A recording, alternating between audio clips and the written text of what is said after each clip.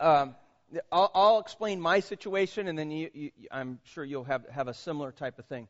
We had lived in a house in Antioch for about 15 years, and you get used to going to work. I would go to church, and 100 times a week it felt like, and you just get in your mind, it just kind of etches in your mind what you're going to do.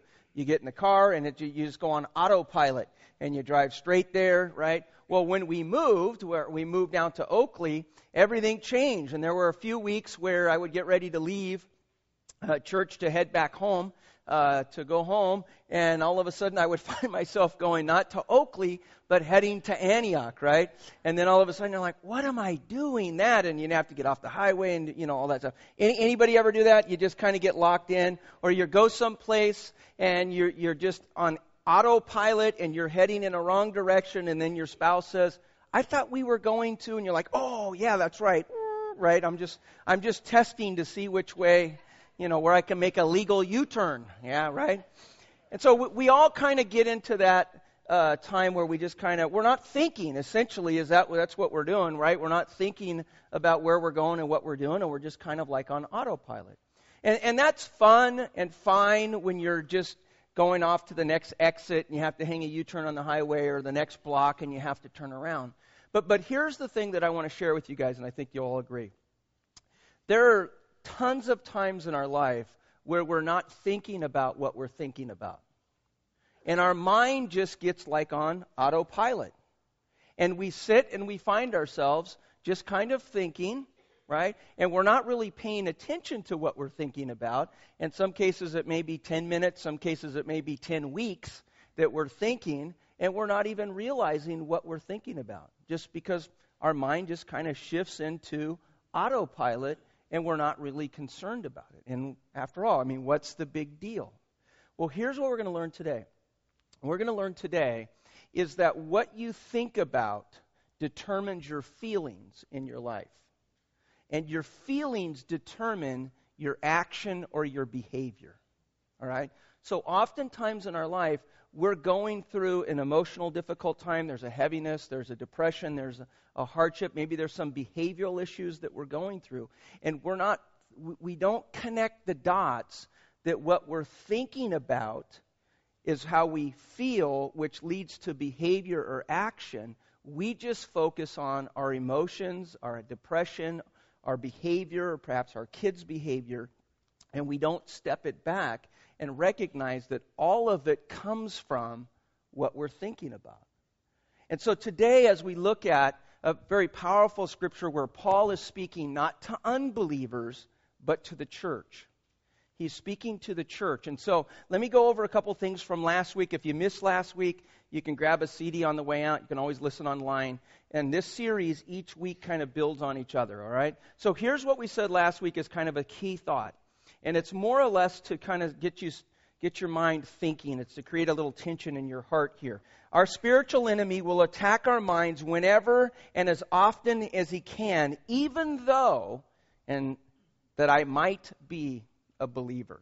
And I added that in there because, again, oftentimes we think that because we have a personal relationship with Jesus Christ, that we have kind of this spiritual bubble over us, and that our enemy isn't interested in attacking our minds. And the reality is, we looked at last week, strongholds in your life. Listen, that's exactly where he's going to go. He's going to go after. So if you're a believer in Jesus Christ today, it does not exclude you from it. So let's work our way through. So why is that? If God, in your outline there, if God changes us through our minds, Romans chapter 12, verse 2, do not conform any longer to the patterns of this world. In other words, don't believe, don't act, don't think, don't live like the world, right? And then there's a command in there, and he says, be transformed, right? In other words, change, right? Which is great. That's like telling a kid who's crying, stop crying. That doesn't work. I don't know if you've ever tried it or not. It doesn't work, right?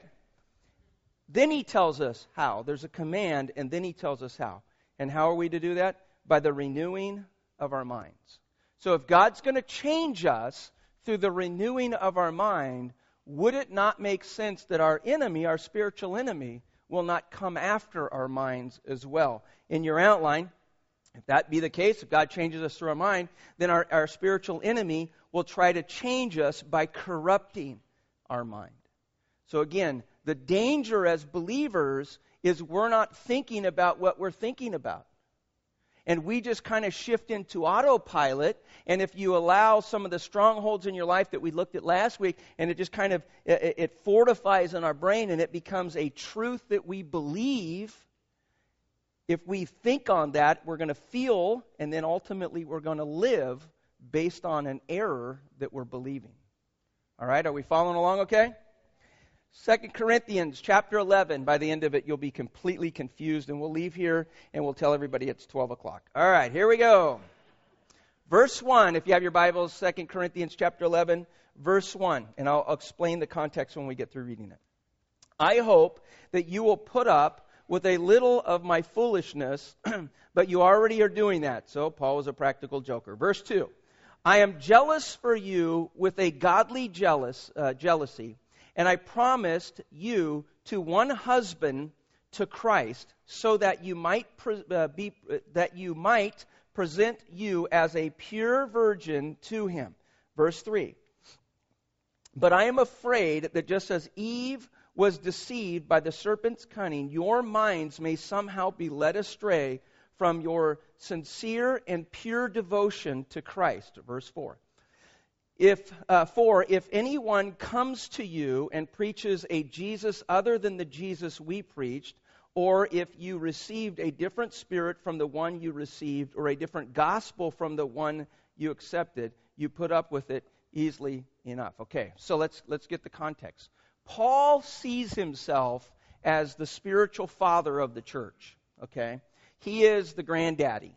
And he sees the church as his children, and actually he sees the church, the ecclesia, the body of Christ, as a bride, okay? And we know through Scripture that the church, the ecclesia, the body of Christ, the believers, are the bride, and Jesus is the groom, right? And so as Paul speaks to not the unbelieving world, but to the believing world, he says, listen, what I want to do is I want to present you, the bride of Christ. I want to present you with a sincere, and we'll look into that in a minute, and pure devotion to Christ. That your mind would not be two-timing Christ. And that either when he comes or when the Lord calls you home, that your mind would not be two-timing. You would not have your mind partially on the ways of the world and partially on the ways of Christ. That your mind would be pure, that it wouldn't be led astray like Eve's mind was. It wouldn't be led astray, that your mind would be completely focused on Christ. Paul understood that your thinking ultimately controlled your behavior. And if he was going to present the bride of Christ to be pure and sincere to Christ, if they were going to be fully devoted to Christ, that he needed to caution them about what they were thinking about. That their thinking was going to end up ultimately leading them in a direction in which he didn't want them to go. And so he comes, and again, it's not talking about the world, because you can read that and you can kind of go, oh, he's talking about the world. No. He's writing to the church. He's not even speaking it to the world. And so he goes to them in verse 2, in your outline, and he says, I am jealous for you with a godly jealousy. And so here in this context, it's good. He has a fatherly attitude, and he wants to present his daughter, the church, he wants to present her to Christ, and he is jealous for her. And he, in your outline, gives a definition of what jealousy means. It means a God-given responsibility to keep them, guard them, and protect them, and preserve them. Okay? Some of you guys have daughters. You completely understand what that verse means, right? When it comes to your daughter and dating, right? And so as Paul looks at the church, the ecclesia, he says, hey, I want to make sure that I protect you, that I preserve you, that I keep you, that ultimately I present you to Christ, that you would have a sincere and pure devotion to him, which is verse 3. Verse 3 goes on and he says, but I'm afraid that just as Eve was deceived by the serpent's cunning, your minds may somehow, and let's do a little circling of words, and I added this in the last minute, somehow that your minds may somehow be led, circle the word led, that actually means seduced. Okay? It means seduced. And then the word for astray means trickery. All right? So just think about what he's saying here. He's saying that I'm concerned that your mind is going to be seduced with trickery, right? And as a result of that you're not going to have the sincere and pure devotion to Christ. Now look with me what sincere means. Sincere means more than single-mindedness. It means full-hearted devotion, or it means mentally honest with God. All right? Now, let's get the context here. Paul is not saying that how the enemy is going to trick our mind or seduce our mind is going to be put something out that everyone's just going to look at and go, that's just flat out evil right there. He's going to seduce you. When someone is seduced, right, something is appealing. Something looks good. Something smells good, right? There's something to that seduces a person's heart. And then he says he's going to seduce you with trickery. He's going to present something to you that you're going to go, wow, that sounds like, feels like the right thing. But it isn't. And it's going to draw you away from your full-hearted devotion to Christ. Okay? Again, this is the church that he's speaking about. He's not talking to the world. He's talking to believers in Jesus Christ. That Paul recognizes that your thinking is going to determine your feelings. It's ultimately going to control your behavior in your life. And the enemy is going to come in and he's going to seduce you. He's going to trick you. And you're going to look at it and you're going to go, you know what? That looks good. Because there are some things in life that when someone says it, you're like, that's just flat out evil right there. Right? And be honest with you, that's probably the majority of those types of things isn't what we struggle with, is it? But he plants a little lie in our head that we kind of go, you know what? That isn't bad. A lie like, no one's going to love you. You're unlovable. Just look at you. Just a little tiny stronghold seed that's planted in our mind that we allow to grow, to take root, to fortify in our mind, and we begin to think about this. We looked at this last week. We begin to think about it. As a result of it, we feel it, and ultimately we act on it in our life.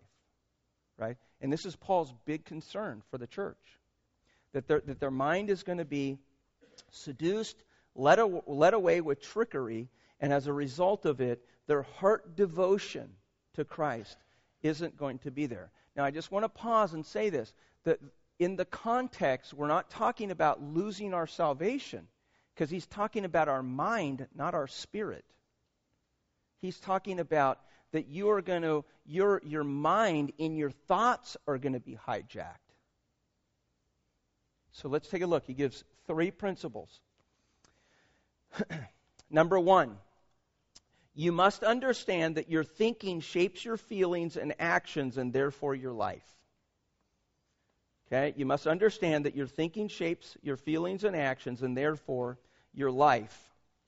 Now here's what we know from a scientist point of view. Actually, some professors got together. They were asked to kind of determine, to bring down in kind of a very simple way of what controls a person's motivation or how to control human behavior. And here's what they come up. I just kind of, there's 4 points. I broke it down into just a little statement there in your outline. So let's take a look. And here's what they've determined. They says, what your mind attends to, you consider. Okay? So we can all imagine, we're sitting, all imagine, I'm sitting on the couch. My mind is attending to the ice cream in the garage, right?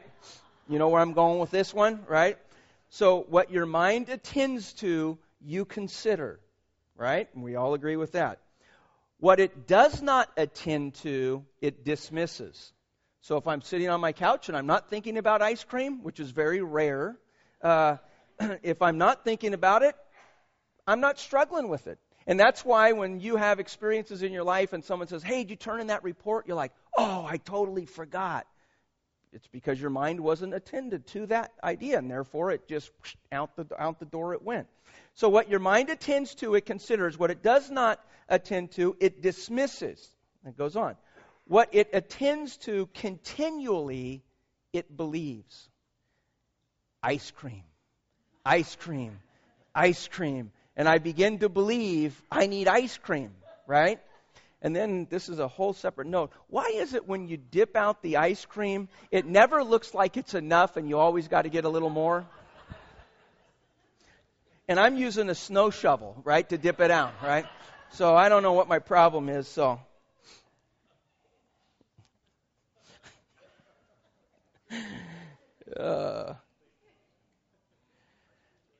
Let's just leave. Just put your money in the end. The next service will come in, and then they'll sit down and they'll go, where's everybody at? We're at Cold Stones. What do you think? Open, open, open. All right, let's move on before we get lost in time here. So what it attends to continually, it believes, and what it believes, it eventually does. Right? And here's the way the Scripture says it. Proverbs 23, verse 7. For as he thinks within himself, so is he. Right? What you think about is ultimately going to reveal itself in behavior, in action. Right? And so as Paul speaks to them, he's concerned about their thinking and about their minds being hijacked. He says in Ephesians chapter 4, he says it this way. So I tell you this, and I insist on it in the Lord, that you must no longer live as the Gentiles do, or as people who don't have a personal relationship with Christ. And then he says, in the futility of their thinking. The word futility in your outline, it means emptiness, it means living, it means without having not values, but the right values. Not godly values, right? And then he goes on in verse 20, and he explains to them the answer of that, the reason why they're thinking this. And he goes on in verse 20, and he says, You, however, did not come to know Christ that way. Verse 21, surely you heard of him and were taught in him in accordance with the truth that is in Jesus. Verse 22, you were taught with regard to your former way of life, to put off your old self, which is being corrupted by the deceitful desires, verse 23, and to be made new in the, what's the word? Right. So where's the change happen? In our minds, right? As it begins to change us. So let her be in your outline. When God wants to change you, how does he change you? The renewing of your spirit in your mind. When God wants to calm you, how does he calm you? He calms you by your mind. Isaiah says, you will keep in perfect peace him whose mind is steadfast, because he trusts in you. Now look at the thought underneath. So if your spiritual enemy wants to corrupt you or get you all worked up, how's he going to do it? Through your mind. And this is Paul's concern. That the church isn't thinking about what they're thinking about. That they're just shifted into autopilot. They're not concerned about it. They're not really focusing on it. And as a result of it, it is hijacking their mind, and it's ultimately leading in a behavior that is not godly and not in a way that is honoring to him. Second principle, number two. Principle number two is you must recognize if you are not thinking on... reread that. You must recognize if you are thinking on anything that is inconsistent with God's Word. Okay, and we looked at this a little bit last week about capturing the thought, holding it obedient to Christ. Right? And again, if you weren't here, you can grab a CD or you can listen online. And this is where we need to recognize that we're thinking on things that are inconsistent with what God has to say to us and about us. Look what he says in verse 4. He says, for if someone comes to you and he preaches a Jesus other than the Jesus we preached, or you receive a different spirit from the one you received, or a different gospel from the one you accepted. So we have a different Jesus, we have a different spirit, and we have a different gospel. Right? If you don't recognize that, if you don't recognize what you're thinking about that is an error to the Scripture, then how are you going to be able to discount it? See, you're not going to be able to discount it because you don't know the difference between truth, what God has to say about you, and what's in the Scripture, and error, what the enemy comes to. And again, remember, the enemy is going to seduce your mind and use trickery. He's not going to come out with a bull-faced lie in which you look at it and go, now that's just flat-out evil right there. He's not going to do that. He's going to lure your mind away to accept it and embrace it and think, hey, that's a great idea. Why didn't I think of that earlier in life? Right? And so he's going to seduce us. He's going to use trickery to do that. And so in verse 3, if we go back a verse, it says this, but I'm afraid that just as Eve was deceived by the serpent's cunning. So how was Eve deceived? You got to go back into Genesis chapter 3. So letter A in your outline. He's going to deceive you the same way that he deceived Eve, and here's how he did it. There are 3 ways in which he did it. The first one is doubt, right? Genesis chapter 3, verse 1, the serpent says to Eve, did God really say? Did God really say? Second one is denial. You will not surely die. I mean, that's not really what God meant. And then the third one is deception, verse 5. For God knows when you eat of this, your eyes will be open, and you will be like God. Now look at that verse. Does that verse scream out, that's just flat out evil? What's the enemy say to Eve? You know what? If you eat it, you're going to be like God. He's not pushing Eve down, right? It appears to Eve at that moment that the enemy is saying, I'm going to elevate you. Right? That's the seduced spirit of trickery. We look at it, and who doesn't want to be like God? Right? I mean, I'm not saying that we are going to be, but I mean from a human standpoint, right? And so the seduction and the trickery is in verse 5, it just as clearly as can be. And so as Paul looks at, and he thinks back into Genesis, and his concern is he says, listen, there's a moment where doubt kicks in, right? And you think about yourself, and you think about your position, which is going to be next week, our position in Christ. And the enemy wants to come into our life and wants to place doubt in our mind about our position. God couldn't really use you. Do you need me to remind you what you did last week? You're worthless. Who could love you? You really think you're someone? Serious? Let me just show you a few of your mistakes that you made last week. Right? And he places doubt in our life. He denies our position. You're a co-heir with Christ. Not really. Come on. I mean, you don't really think you're adopted into God's family. Right? He places that in our mind. And then just flat out deception. He tries to deceive our mind in thinking something that it isn't what it needs to be.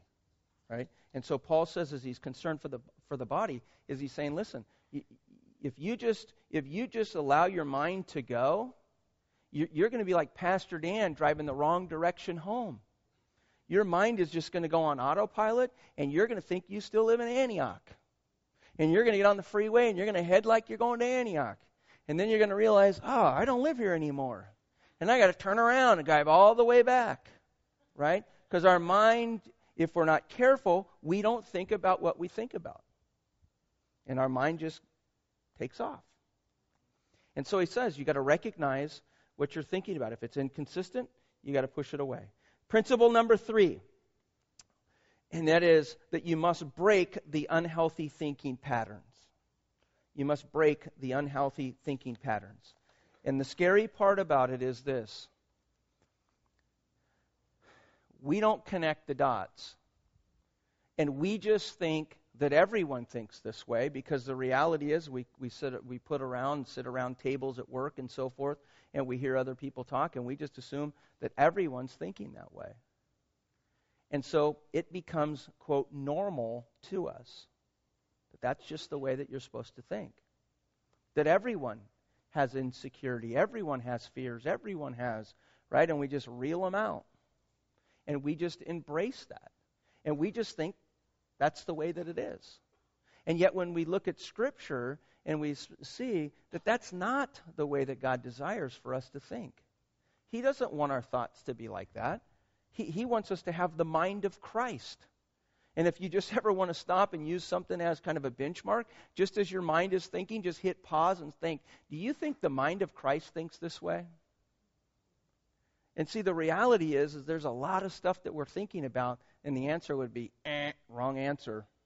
It's not the mind of Christ. And yet, as believers, we're called to have the mind of Christ in our life.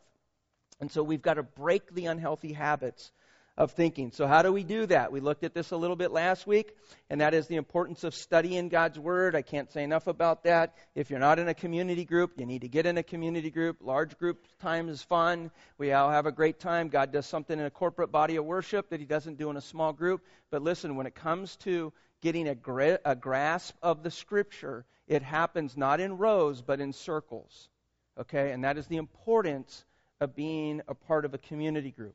And so if you're not, you need to get into one. Letter B in your outline is the memorizing of God's Word. Last week we gave out some handouts. They're back there on the table on the way out. If you weren't here, we gave little cards that have scripture passages on to memorize. There's reading plans. If you're interested in reading Scripture, there's some on the wall grid in the different areas. There's some ways of reading through the Scripture, different ways, chronologically and so forth. And then there's a yellow sheet of paper that has the passages of Scripture already on it. So you don't even have to bring your Bible with you. You can just open it up and read it. And then last, just to let you know, we're going to go on. Several of you took the 6 tips to overcoming negative self-talk. And that was an article on a Christian website that I printed out. If you wrestle with that, we made more copies. You can grab some on the way out. And if you have friends who have struggles with that, you're more than welcome to take that for them as well. So the importance of memorizing God's Word. Letter C is to meditate upon God's Word. And we're going to use this as a little test. Just as last week we talked about how to capture a thought, hold it to be obedient to Christ. Let's practice meditation together. Are you ready? Sit on the floor. No, I'm just kidding. Here's what David says, and this is important to get a hold of what he's thinking. Now watch this. In Psalms 43, verse 3, here's what it says. The enemy pursues me. He crushes me to the ground. He makes me dwell in darkness like those long dead. Now just stop. That's his frame of mind. He's depressed. He's discouraged. He feels isolated. He feels all alone.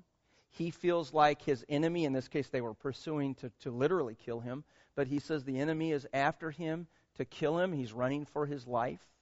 And this is his mindset, right?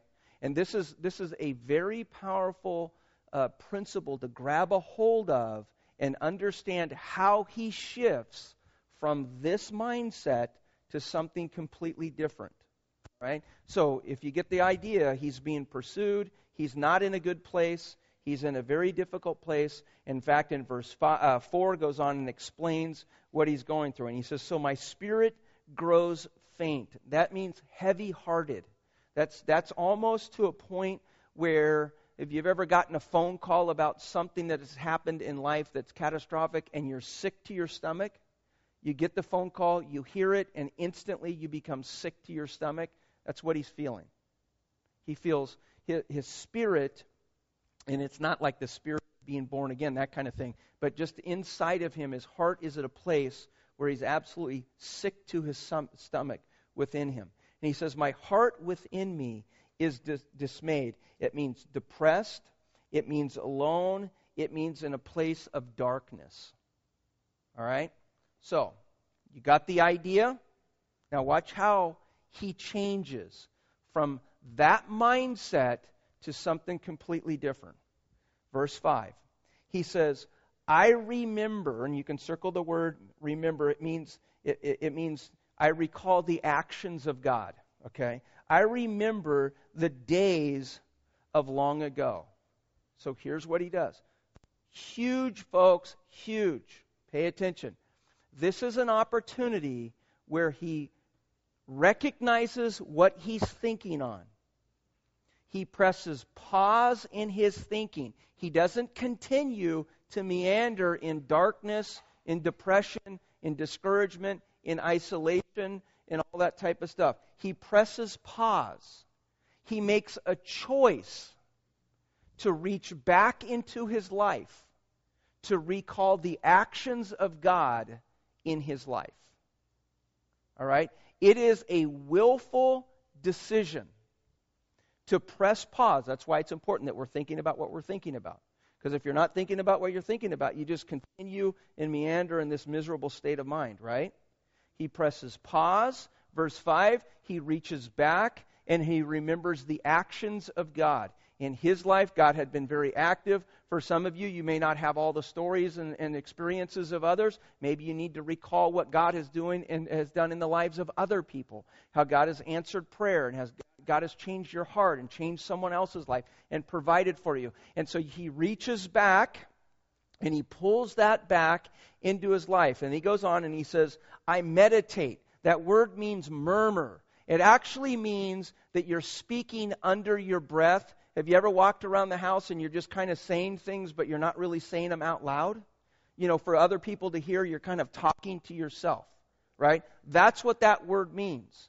That you're walking around and you're just talking about how good God is, His blessings in His life, and He's provided, and He's answered prayer, and He's done this, and He's done that. And you're just kind of walking, self-talking what God's activity has been in your life. You're murmuring what God is doing. He says, so I meditate on all your works, and I consider what your hands have done.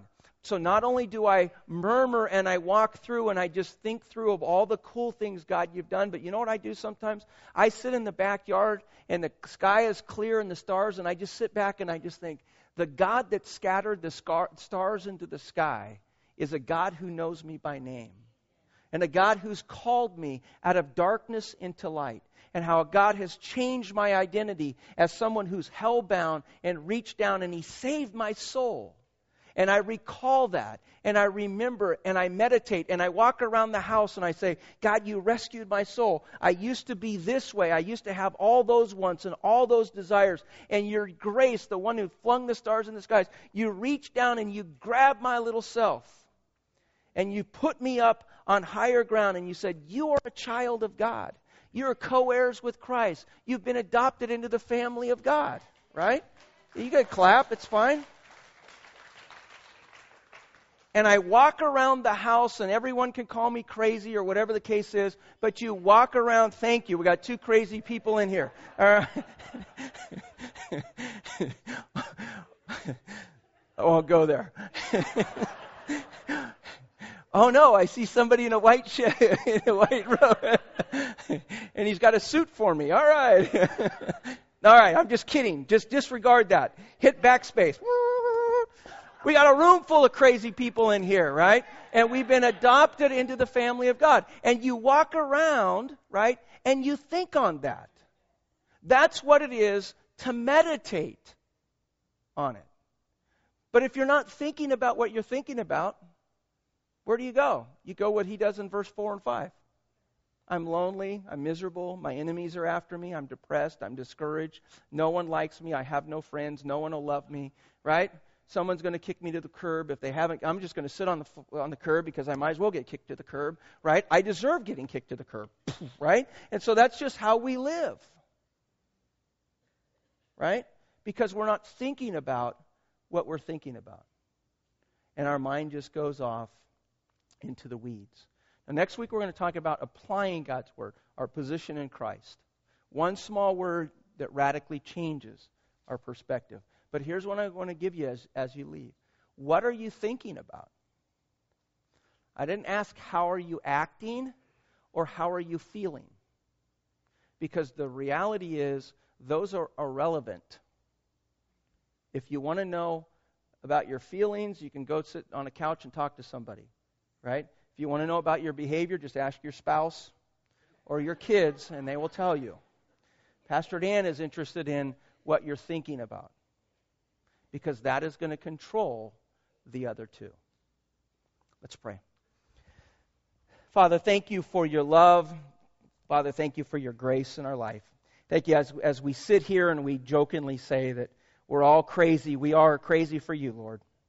And we want to live our life for you. We want to have the mind of Christ in our life.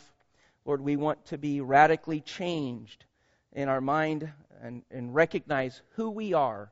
Not because we're good, not because we're perfect, not because we're anything other, that we are in you, in your amazing grace. Lord, you have reached down from the heavens and you have rescued our soul. And Lord, we are so grateful for that. And with your heads bowed and your eyes closed, maybe you're here today and you've never entered into a personal relationship with Christ. And I want to encourage you to do that. It's the best decision you could ever make in your entire life. And that is to invite Jesus to be your Lord and Savior. And we do a little ABC just to kind of help us walk through. A is admit that we're sinners. Every person in this room is a sinner. We've all made mistakes. We've all missed the mark of godliness. B is to believe that Jesus is the Christ, the Son of God, that He died on a cross and that He rose again. And C is to confess Him as your Lord and Savior. And if that's your heart's desire today, as I say this prayer, just silently repeat after me. Just say, Lord Jesus, today I admit that I'm a sinner, that I missed the mark. And today I believe that Jesus is the Christ, the Son of God, that He died on a cross and that He rose again. And today I confess Him to be my Lord and Savior. Lord, thank you for loving me. Lord, thank you for saving me.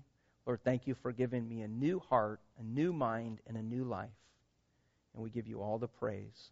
With your heads bowed and your eyes closed. Father, as we give back to you a portion of what you blessed us with, Lord, we want to give with a cheerful heart. We know that you love a cheerful giver. And we recognize, Lord, that as we give, that is when we are most like you. You're a good, loving, and giving God. And Father, we pray that you'll take this offering, that you'll bless it, use it to the furthering of your kingdom. It's in Jesus' name I pray. And all God's people said,